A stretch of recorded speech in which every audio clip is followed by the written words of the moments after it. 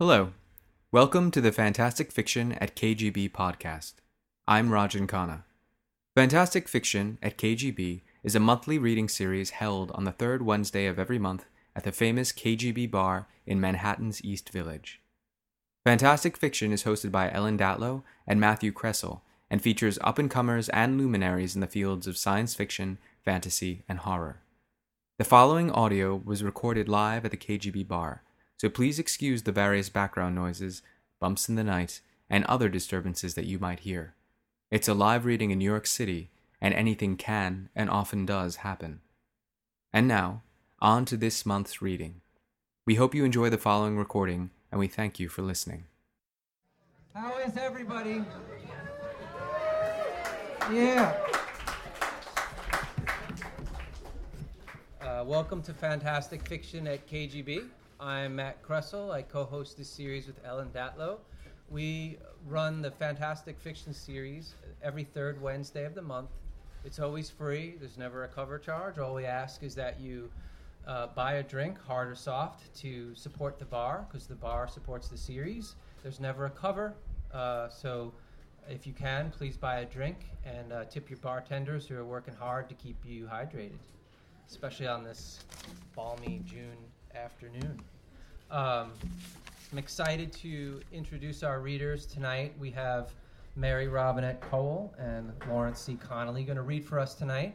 I've heard both of them read before. They are amazing. You're going to really enjoy them, their performances. And before we get to our readers, I just want to quickly announce the upcoming readers for the next few months.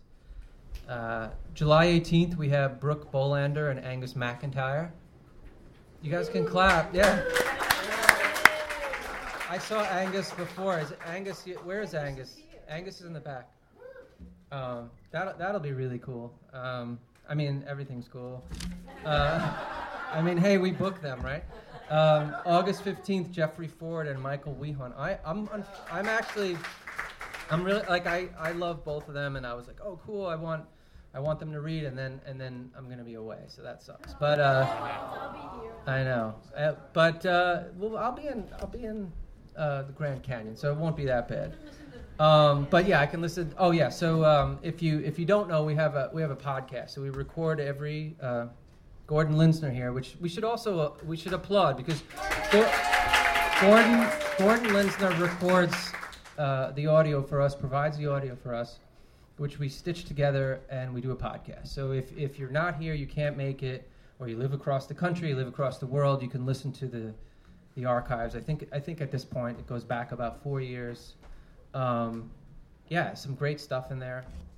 So check it out. So the URL is kgbfantasticfiction.org. If you just Google that, it's the first thing that comes up. It's also on iTunes and I think a few other like podcast sites. September 19th, Kids Johnson and Patrick McGraw. October 17th, Lawrence Schoen and Tim Pratt. November 21st, Leanna Renee Heber, who's here. And Kat Rambo. December 19th, Nicole Corner-Stace and Maria Devana Headley, and January 16th, Victor Laval, Julie C. Day, and April 17th of 2019 is Nathan Ballingrud and Arcady Martin, and May 15th, Simon Stranzis. So yeah, we got a pretty great lineup for you guys. Hope you'll join us. Hope you'll come. If you can't make it, please listen. And, we really appreciate you guys supporting the series, which by the way, has been going since the late 90s, and it's still going strong. So we hope you'll continue through the next few years and beyond. Our first reader is going to be Lawrence C. Connolly. Lawrence, I'm told, has some books for sale. Is that correct? His Voices? Voices. He'll show you when he comes up here, but he has copies of Voices for sale. So at the break, you can come up to Lawrence, buy a copy, get it signed. He'll sign it for you. Actually, it's got a pretty amazing inscription in the opening of the book. So I hope you'll check that out. Lawrence C. Connolly is one of the writers for the anthology film Nightmare Cinema, premiering next month at the Fantasia Film Festival in Montreal. Produced by Mick Garris, the movie goes into wide release later this year. Connolly's books include the Stoker finalist Voices, scheduled for re-release this summer, This Way to Egress, and Veins. Find more about him at lawrencecconnolly.com. Here he is.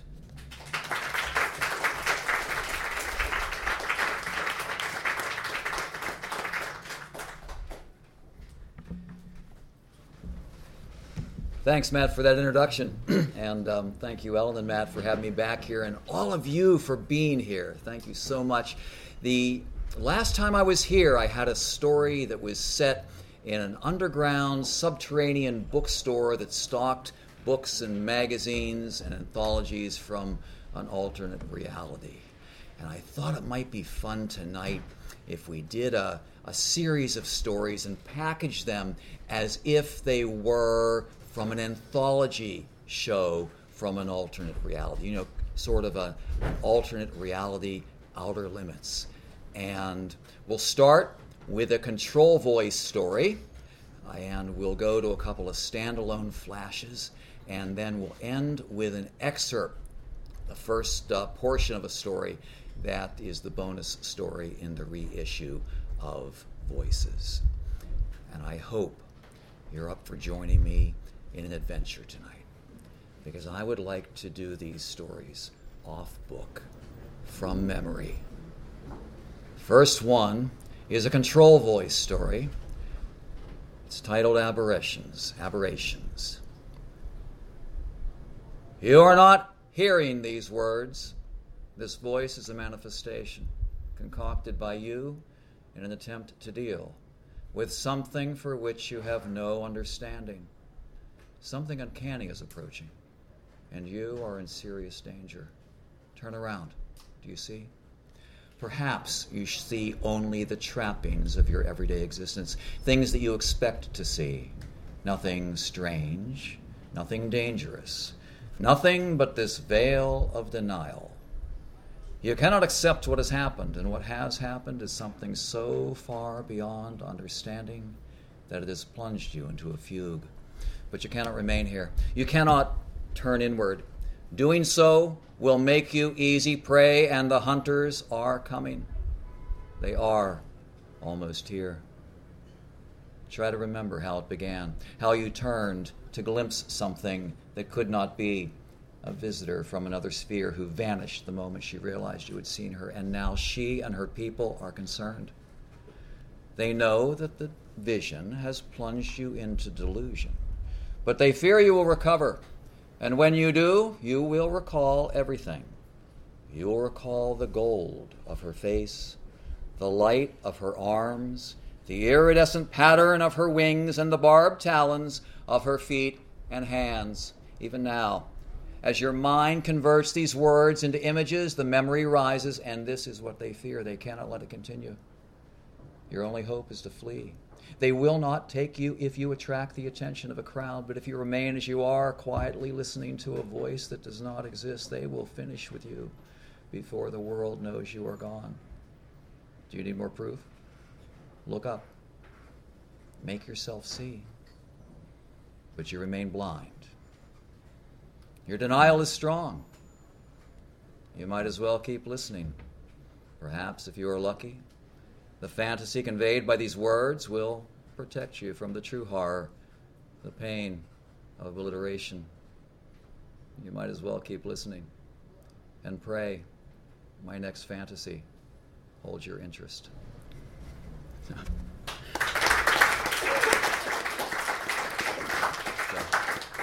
Do I have your attention now? Keep with me, stay with me. This is a kid's story, and it's about kids. Chaz was different. He believed things.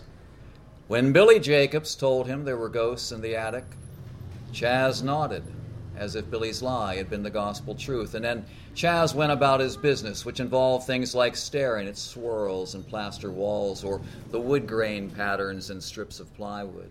And when I asked him what he was doing, he said he was thinking about the ghosts. "Oh, Chaz," I said.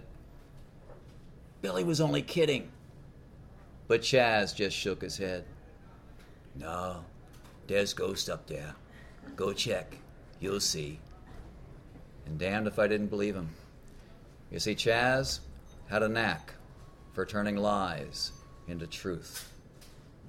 I'll never forget the time when Judy Hendershot told him about cracks and lines.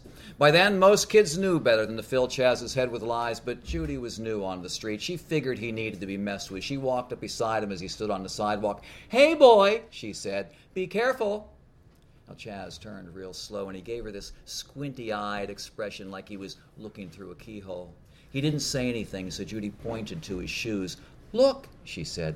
And when Chaz looked, he saw that his left heel was just an inch away from a crack in the concrete. We all saw it coming, but before anyone could stop her, Judy said, "Step on a crack, break your mommy's back. Step on a line, break your daddy's spine." And then in a burst of poetic inventiveness that for a moment made us forget the terrible implications of planting lies in Chaz's mind, she added, "Jump over a crack, break your daddy's sacroiliac." Not that we knew what a sacroiliac was. We thought it was a butthole, which conjured some comical images in our prepubescent minds. But Chaz, he just stared at Judy, his squinting eyes looking right through her. And then he turned and he looked along the sidewalk, his squinting eyes picking out all those cracks and lines. Oh, we could tell he believed Judy's lie. And when Chaz believed something, the world adjusted accordingly. You see, his mind was kind of a transformer. A thought would get in there, and his mind would transform the world. Now, sometimes things scared Chaz, like those ghosts in the attic. Chaz never went near the attic on account of those ghosts, and it was a good thing, too, because once he started believing in them, the ghosts were really there. But other times, Chaz liked what he heard. And I guess he liked Judy's crack and line poem because before anybody could stop him, he took off down the sidewalk, stepping on cracks and lines like they were bugs and worms. Sometimes he'd land on a line with both heels. He jumped forward over a crack, and all along the street, people collapsed in pain. We chased him, but of course that only made him run faster. It was me that caught him.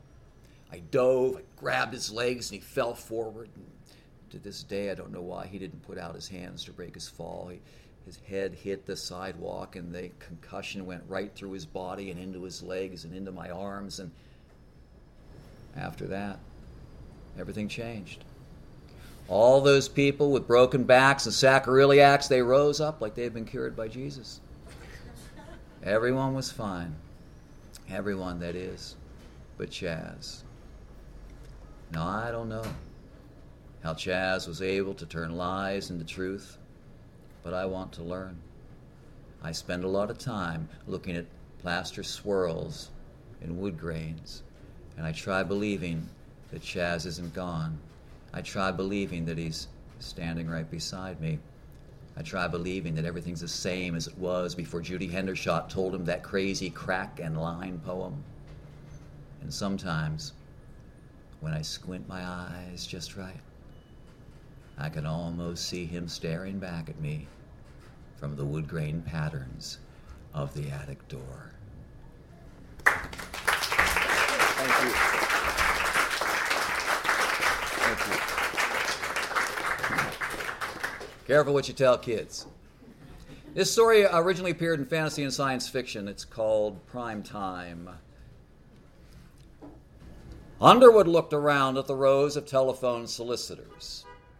Some faced computer screens and spoke into headsets. A few ate at their desks. Some ambled sluggishly toward a door marked Employee Rest Area. The offices of Singleton Marketing looked like a decent enough place to work, but Underwood, who had wanted to start his professional career as something other than a telemarketer, still had questions for Mr. Singleton. "Did you say your people place calls to all 50 states? Mr. Singleton gave a balding nod. He was a bird-like man with a diminutive chin and a beaked nose and wide eyes that filled the concave lenses of his glasses. "Also Puerto Rico, Mexico, and Canada." "And they place their calls on a time delay?" "Oh, more than that, Mr. Underwood. Our people place calls on a system that enables them to reach prospective customers at 6 in the evening. Dinner hour. Prime time. At Singleton Marketing, it's always prime time. So I come in at 8 No, you come in at 9. You can come earlier if you like, but we only require our employees to be here from 9 to 5.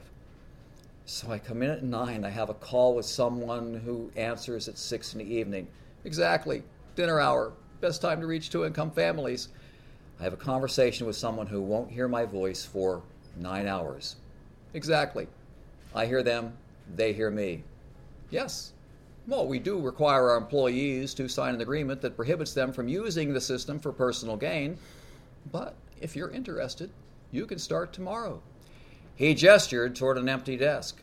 We try to retain good people, but when someone feels he has a better future elsewhere, we let him go. Fortunately, most choose to stay. To the right of the empty desk sat a man with silver hair and tired eyes. To the left, a woman with blonde hair and a face that looked as if it had been hung out to dry.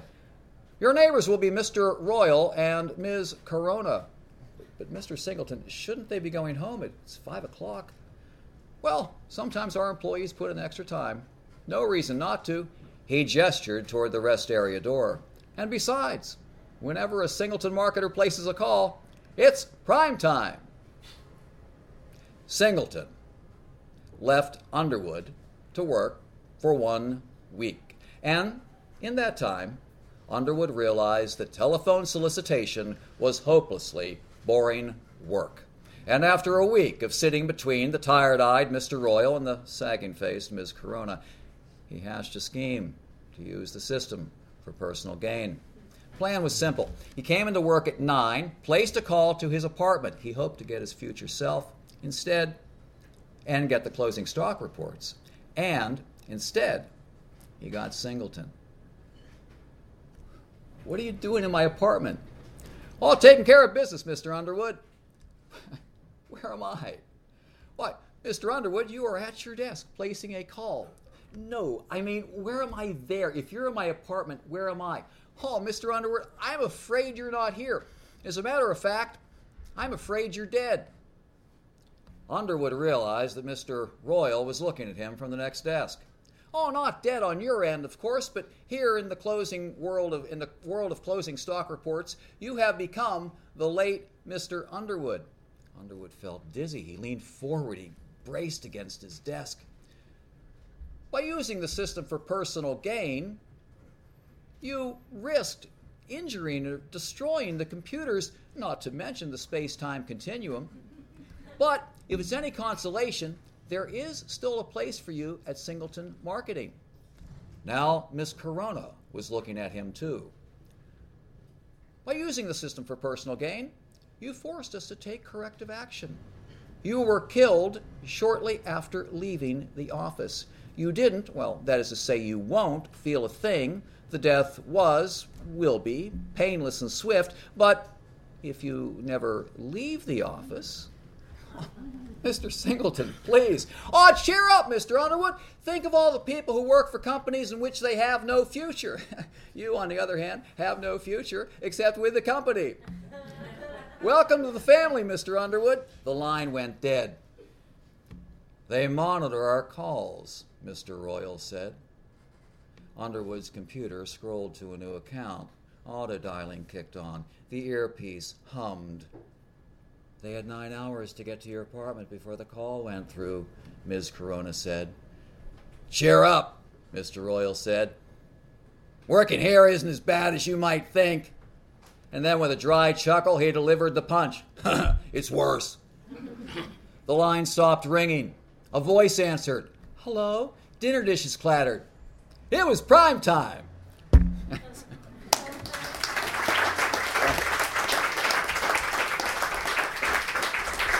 Thank you. This one originally appeared in an anthology titled Fear the Abyss from Postmortem Press, and I rewrote it so that it could appear as a bonus story in the reissue of Voices. And it's set in the West Virginia woods, and I guess that's about all you need to know. It was originally titled Human Caverns. It's now titled Siren.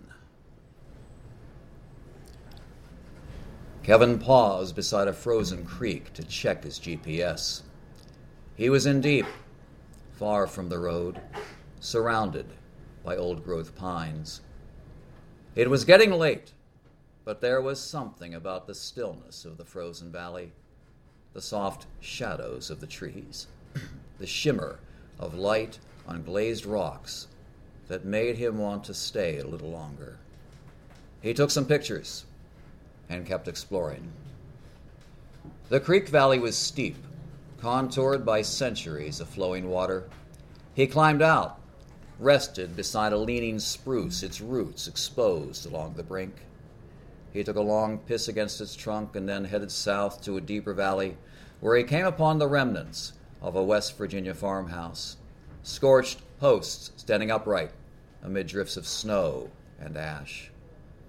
It had been recently burned, the smell of char still fresh in the air.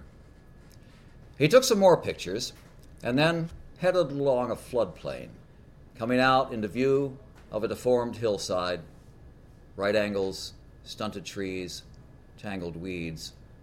He knew the signs. Years ago, the slope had been strip-mined. He climbed out along the bench cuts and came at last to another valley. And there, 300 yards away, lay the remnants of a mining town, dark, silent, abandoned. Above it, the sky was turning dark blue, almost purple. Behind him, it was nearly black. Time to return to the car. He took a wide-angled shot of the town, marked its location on the digital map, and then turned and began retracing his steps, making good time, until his sense of solitude was broken by 5 men approaching through the trees on his left. There were more to his right, and one of them carried a shotgun. They spread out, surrounded him. He reached for his phone. "Hold on." Shotgun man stepped closer. "Hold it right there." He wore a patchwork of Appalachian hides, fur turned inward for warmth. His hat was a hollowed-out raccoon with its head facing front, jaws molded into a dead snarl, but the man did not sound local. "Are you with the government?" "Who, me? No, I'm a blogger. I write about ghost towns, abandoned buildings, things like that." "Why?" "Oh, it's interesting." "People pay you?" "No, it's just a hobby." "You got a name?" "Yeah." "Kevin." "Where you from?" "Kevin." "Pittsburgh." "How'd you get here?" "Car." "Who drove?" "No one." "Car drove itself?" "No, listen, I drove. It's just me. The car's back there on a country road. I'm heading back now." "What's in your pack?" "What, my backpack?" "Well, nothing, just some food, water." "What about that?" He pointed to Kevin's hand. "It's my phone. I use it to..." "All right, Kevin, I know what phones do. Now, here's what I want you to do. I want you to take everything you're wearing and carrying and put them into that pack of yours. Understand?" "Why?" "I want you to mash it in real tight, everything that'll fit, everything that doesn't, I want you to fold up, put on the ground." "I don't understand." "It's not complicated, Kevin." "All right. I'm calling 911 and tell them what? Come and get you? Even if you can't get a signal, how long do you think it'll take them to get here? This isn't the city, Kevin." The long barrels of the man's gun became 12-gauge holes as they took aim at Kevin's face. "Now, Kevin, in the pack. Phone, clothes, everything." "I'll freeze." "Not if you hurry." Kevin felt something break inside of him. It was a realization that resisting would just piss the guy off. Besides, these guys were in control. He had no choice but to play along. Hope for something. He removed his gloves and felt the chill against his hands. He put the gloves into the pack and began unzipping his coat. The other men just watched. They weren't armed, not with guns anyway. Some carried shovels. One carried a pickaxe. Shotgun man turned to pickaxe man. "All right, do it." Pickaxe man stepped toward Kevin. He was young, wispy beard, rash of acne, barely college age. He raised his pick and brought it down hard on the frozen ground. Dirt flew and the impact echoed from the trees. "What's he doing?" "Digging." "Why?" "We're waiting, Kevin, and you're all wasting time." Kevin removed his coat. He tried putting it into the pack. It wouldn't fit. He folded it up and put it on the ground. By now, Pickaxe Man had dug a 2-foot trench and was stepping back as the shovelmen approached to clear the dirt. They worked as Kevin removed the rest of his things. He shoved what he could into the pack and then tried zipping it closed. Seams popped, but the zipper held. Only his coat and boots remained outside. And the shovelmen kept working, piling the dirt into a loose berm beside the trench, and the trench now resembled a miniature grave, too small for a man, unless that man were hacked apart with a pickaxe. "It'll do." Shotgun Man turned to one of the diggers. "Trevor, finish it." Trevor stepped toward Kevin. He looked him in the eye. "Hey, man, this isn't personal." Trevor's accent had little in common with Shotgun Man's, except that it, too, was foreign to these hills. "This isn't against you, per se." Then he raised his shovel, swung it hard against the side of Kevin's pack. He knocked it into the trench. A couple more swings took care of the coat and boots. Then Trevor and the other shovelmen began putting the dirt back into the hole. Shotgun Man tossed a sack toward Kevin. It landed at his feet and rolled like a severed head. "Clothes, shoes too. You put them on before you freeze." The sack had loop handles knotted together to secure the things inside. Kevin undid the knot, opened the sack to find a woolen sweater, flannel shirt, vintage jeans, rawhide belt, leather boots. The pants were wide and long. He cinched them tight at his waist and rolled the legs to his ankles. The boots were straight cut, no curves to differentiate right from left. The inner soles bore the imprints of another man's toes. "The sack, too, Kevin. Over your head. Cover your face." "You're going to shoot me." "Not unless I have to. So why do I need a mask?" "To keep you from seeing." Kevin put on the sack. Trevor came up behind him, pulled the loop handles, knotted them tight at the base of his head, and then took hold of his arm. "Walk with us now, slow and steady." To be continued. Thank you. Thank you so much.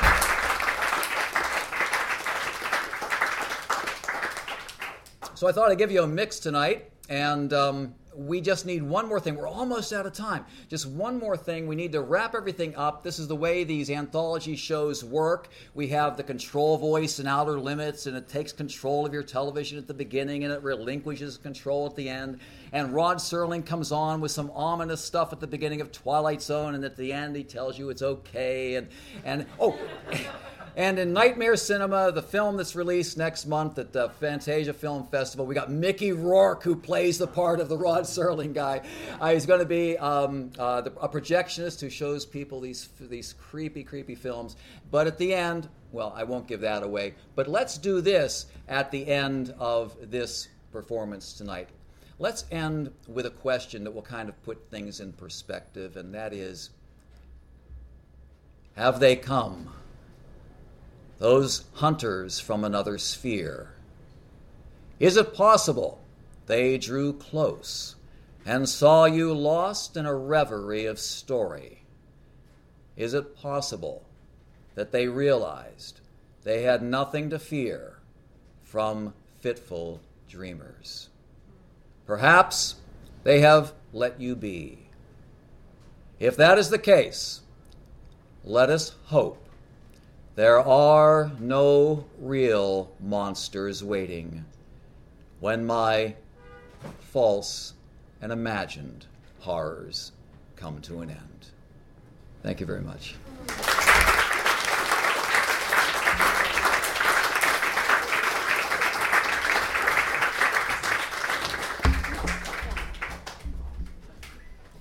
Thank you. Very nice. Okay, so Lawrence has some copies of his book. It's a collection, right? That's right. Yeah.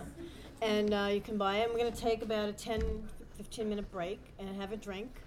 And come on back, and we'll be having Mary Robinette Cole next. Welcome back to Fantastic Fiction at KGB. Our second reader tonight is Mary Robinette Cole, who is the author of historical fantasy novels Ghost Talkers and the Glamorous History series, and the forthcoming Lady Astronaut duology. She is also a 3-time Hugo Award winner and a cast member of the podcast Writing Excuses. Her short fiction appears in the magazine of fantasy and science fiction, Tour.com and Asimov's. Mary, a professional puppeteer, lives in Chicago. Visit her online at maryrobinetcole.com. I wish she was doing some puppetry tonight, but she's not. But she has in the past. But please welcome Mary.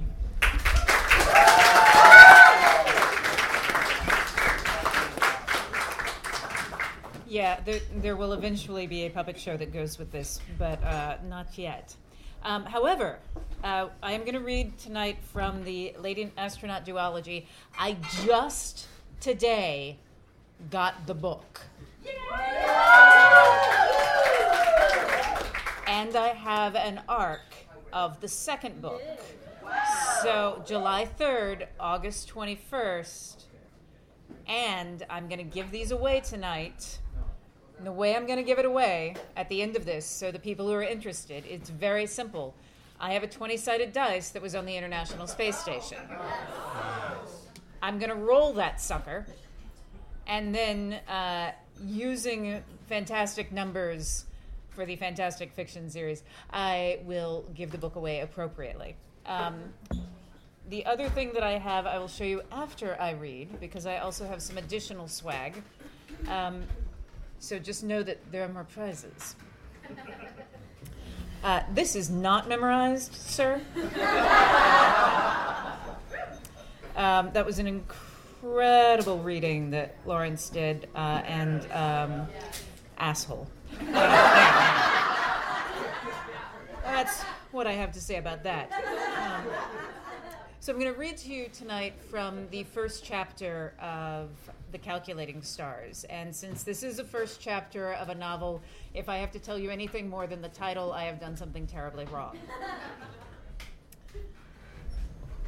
Chapter 1. President Dewey congratulates NACA on satellite launch. March 3rd, 1952, Associated Press. The National Advisory Committee for Aeronautics successfully put its third satellite into orbit, this one with the capability of sending radio signals down to Earth and taking measurements of the radiation in space. The president denies that the satellite has any military purpose and says that its mission is one of scientific exploration. Do you remember where you were when the meteor hit? I've never understood why people phrase it like that, because of course you remember. I was in the mountains with Nathaniel. He had inherited this cabin from his father, and we used to go up there for stargazing, by which I mean sex. Oh, don't pretend you're shocked. Nathaniel and I were a healthy young married couple, and so most of the stars that I saw were painted across the inside of my eyelids. If I had known how long the stars were going to be hidden, I would have spent a lot more time outside with the telescope. We were lying in the bed with the covers in a tangled mess around us. The morning light filtered through silver snowfall and did nothing to warm the room. We'd been awake for hours, but hadn't gotten out of bed yet for obvious reasons. Nathaniel had his leg thrown over me and was snuggled up against my side, tracing a finger along my collarbone in time with the music on our little battery-powered transistor radio. I stretched under his ministrations and patted his shoulder. Well, well, my very own 60-minute man. He snorted, his warm breath tickling my neck. Does that mean I get another 15 minutes of kissing? If you start a fire. I thought I already did. But he rolled up onto his elbow and got out of the bed. We were taking a much-needed break after a long push for the National Advisory Committee for Aeronautics launch. If I hadn't also been at NACA doing computations, I wouldn't have seen Nathaniel awake any time during the past 2 months. I pulled the covers up over myself and turned on my side to watch him. He was lean, and only his time in the Army during World War II kept him from being scrawny. I loved watching the muscles play under his skin as he pulled wood off the pile under the big picture window. The light framed him beautifully. The snow framed him beautifully, its silver light just catching in the strands of his blonde hair. And then the world outside lit up. If you were anywhere within 500 miles of Washington, D.C. at 9:53 a.m. on March 3rd, 1952, and facing a window, then you remember that light. Briefly red and then so violently white that it washed out even the shadows. Nathaniel straightened, the log still in his hands. Elma, cover your eyes. I did. That light. It must be an A-bomb. The Russians had been none too happy with us since President Dewey took office. God, the blast center must have been D.C. How long until it hit us? We'd both been at Trinity for the atom bomb tests, but all of the numbers had run out of my head. D.C. was far enough away that the heat wouldn't hit us, but it would kick off the war we had all been dreading. As I sat there with my eyes squeezed shut, the light faded. Nothing happened. The music continued to play. If the radio was playing, then it wasn't an electromagnetic pulse. I opened my eyes. Right. I hooked a finger at the radio. Clearly not an A-bomb. Nathaniel had spun away to get clear of the window, but he was still holding the log. He turned it over in his hands and glanced back outside. There hasn't been any sound yet. How long has it been? The radio continued to play, and it was still 60 Minute Man. What had that light been? I wasn't counting. A little over a minute? I shivered as I did the speed of sound calculations, and the seconds ticked by. 0.2 miles per second, so the center is at least 20 miles away. Nathaniel paused in the process of grabbing a sweater, and the seconds continued to tick by. 30 miles. 40. 50. That's a big explosion to have been that bright. Taking a slow breath, I shook my head, more out of a desire for it not to be true than out of conviction. It wasn't an A-bomb. I'm open to other theories. He hauled his sweater on, and the wool turned his hair into a haystack of static. The music changed to some enchanted evening.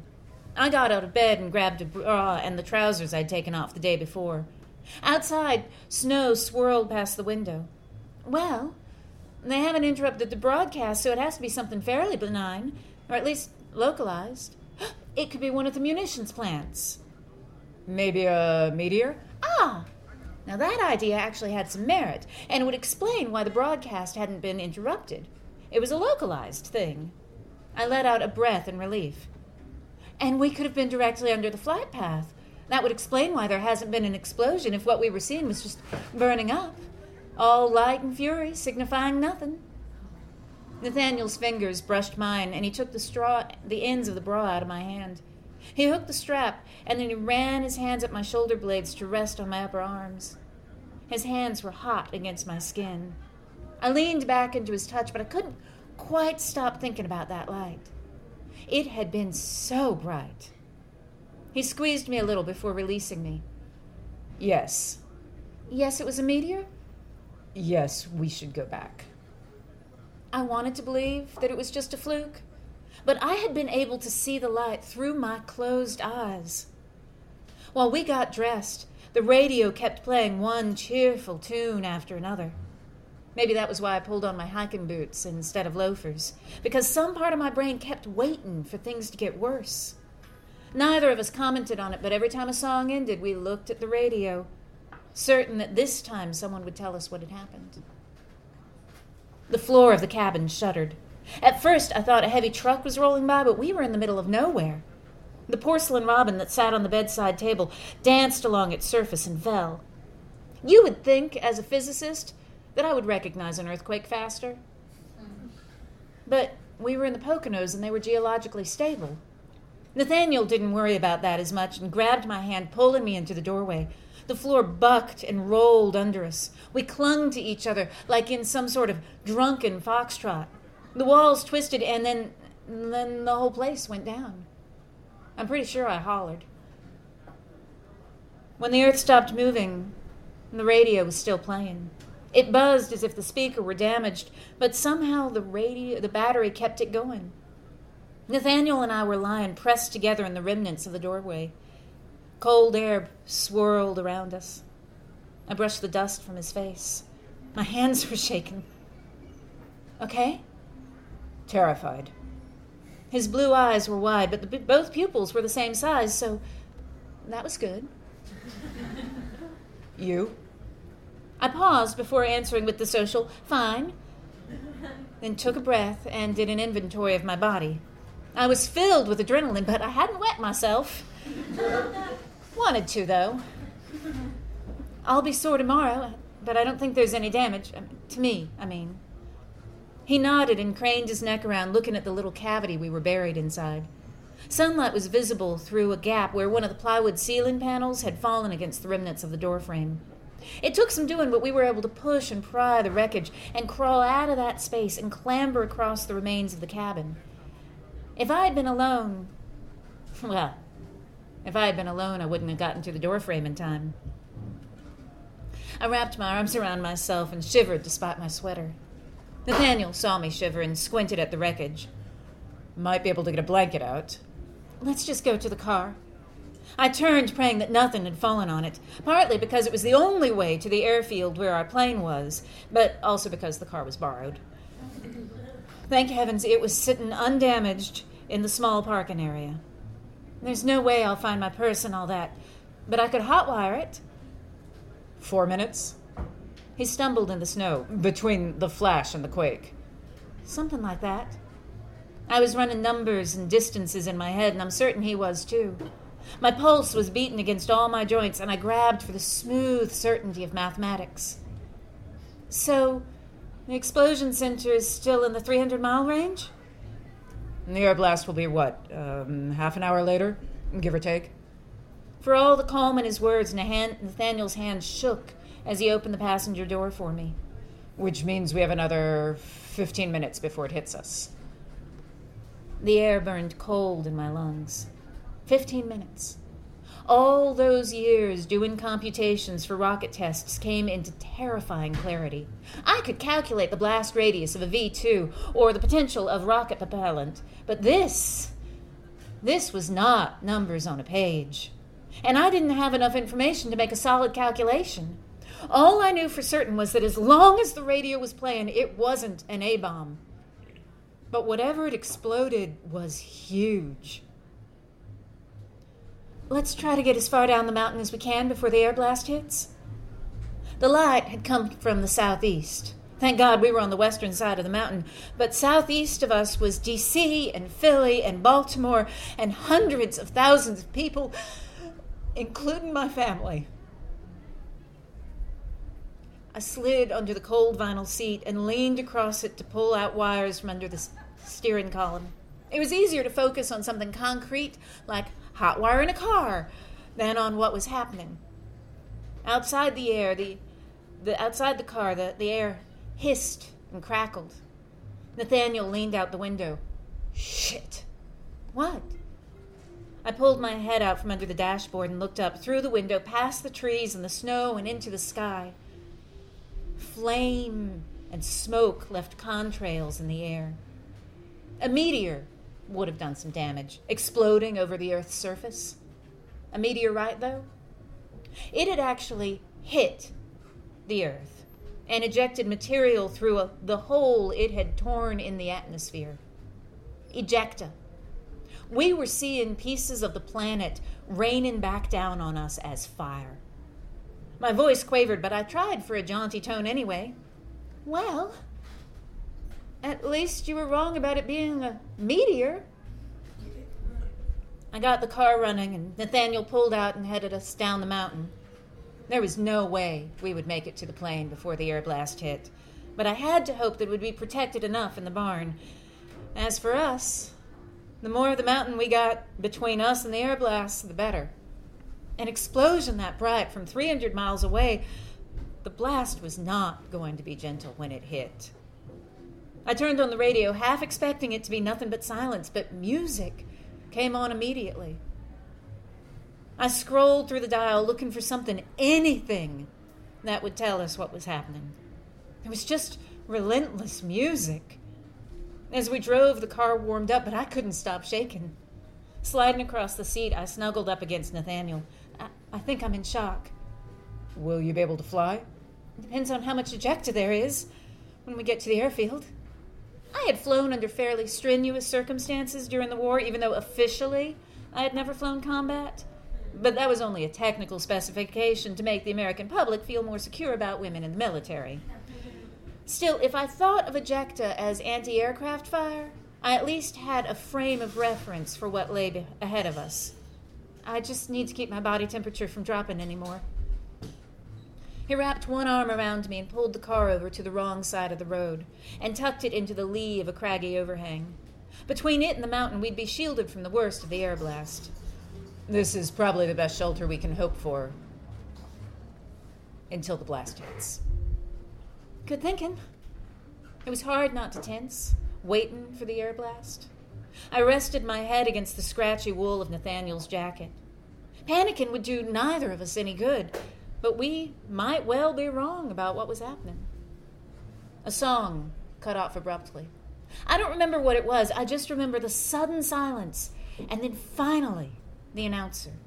Why had it taken them nearly half an hour to report on what was happening? I had never heard Edward R. Murrow sound so shaken.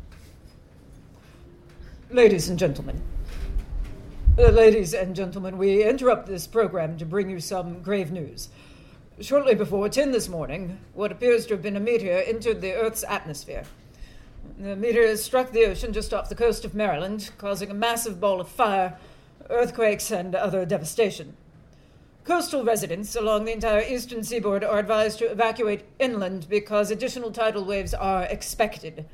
All other citizens are asked to remain inside to allow emergency responders to work without interruption. He paused, and the static hiss of the radio seemed to reflect the collective nation holding our breath. We go now to our correspondent, Philip Williams, from our affiliate WCBO of Philadelphia, who is at the scene. Why would they have gone to a Philadelphia affiliate instead of someone at the scene in D.C. or Baltimore? At first, I thought the static had gotten worse, and then I realized that it was the sound of a massive fire. It took me a moment longer to understand. It had taken them this long to find a reporter who was still alive, and the closest one was in Philadelphia. I am standing on the US 1 some 70 miles north of where the meteor struck. This is as close as we were able to get even by plane due to the tremendous heat. What lay under me as we flew was a scene of such devastation. It is as if a hand had scooped away the capital and taken with it all of the men and women who resided there. As of yet, the condition of the president is unknown, but my heart clenched when his voice broke. I had listened to Williams report the Second World War without breaking stride. Later, when I saw where he was standing, I was amazed he'd been able to speak at all. But of Washington itself, nothing remains.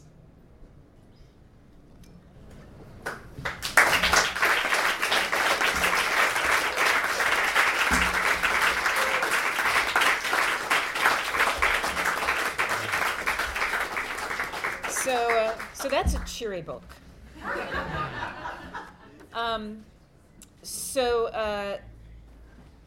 Two things that you will notice about this book. One is that it's the NACA, the National Advisory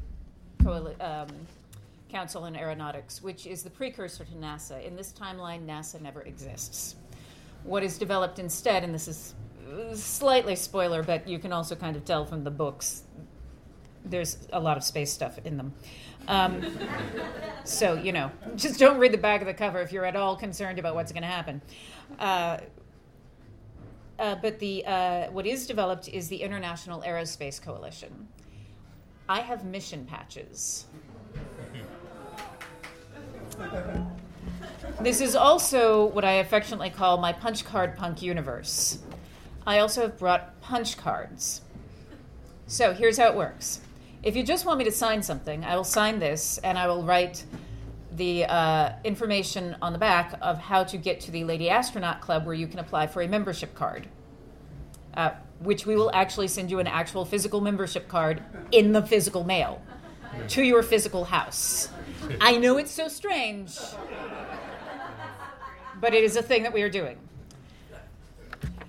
If you want an IAC patch, just tell me that you've pre-ordered the book. I'll believe you. You don't have to show me. I'm not going to ask you to see the receipt. If you're like, I haven't, but I'm going to right now, just tell me that you have. I'll believe you. And if you haven't and are getting it from the library instead, that is also fair game. Just please read the book. Or don't and give it to someone else. That's also fine. Any questions about how to get either of these two things? This one you just come up and ask me for. This one, give me some money. You can also, if you don't want to do that, you can go to the World Builders website and just buy these. World Builders Marketplace. Now, I am going to roll a 20-sided die. There are 26 letters in the alphabet, so I have done some fancy things on the page. And what we're going to look for is we're looking for the first letter of your name. First name or last name? First name. First letter of your first name. We're going to narrow this sucker down. We're going to be rolling multiple times. And yes, if you would like to hold, can you see this? Tiny? If you would like to hold the die that has been on the International Space Station, which was given to me by Kjell Lindgren, who's an astronaut who was one of the consultants for the book. This has been in space. This has been in space. I never get tired of that. If you'd like to hold it, totally fair game. I just won't stop watching you to make sure that you don't walk off with it. Okay, ready? 10. So, raise your hand if you want to copy the book and your first name starts with J. Okay, we've got 1, 2 J's. That's it? Wow, really? I thought John would have, that would be more. Okay. So now, if your second letter is an O. All right, sir, it's your book.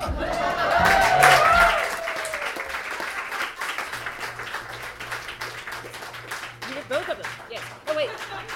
Actually, because I forgot to read one thing. Can I borrow that book? Because oh yes, and you can touch the dice. I just won't stop watching you because I want it back. One finger. There you go. May I borrow the book? Yes. I just have to read the cover blurb to you for this book because I am so excited by it. Calculating Stars, right? Lady Astronaut book. An alternate history of spaceflight that reminds me of everything I loved about Hidden Figures. Katie Coleman, astronaut. Yes! Thank you very much.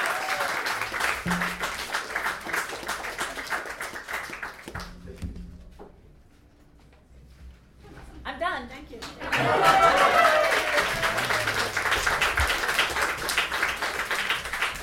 Thank you very much. And hey, you can hang out. There's no reason to leave yet. Have another drink and come. She's got stuff. She's got swag. Come on and get it. And also buy Lawrence's book. And see you next month. You have been listening to the Fantastic Fiction at KGB podcast, recorded live at the KGB bar. I'm Rajan Khanna. We hope you enjoyed what you heard, and we thank you for listening. We also wish to thank Gordon Linzer for providing the audio. And always, thanks to our many fans of Fantastic Fiction at KGB for supporting us all these years. See you next month.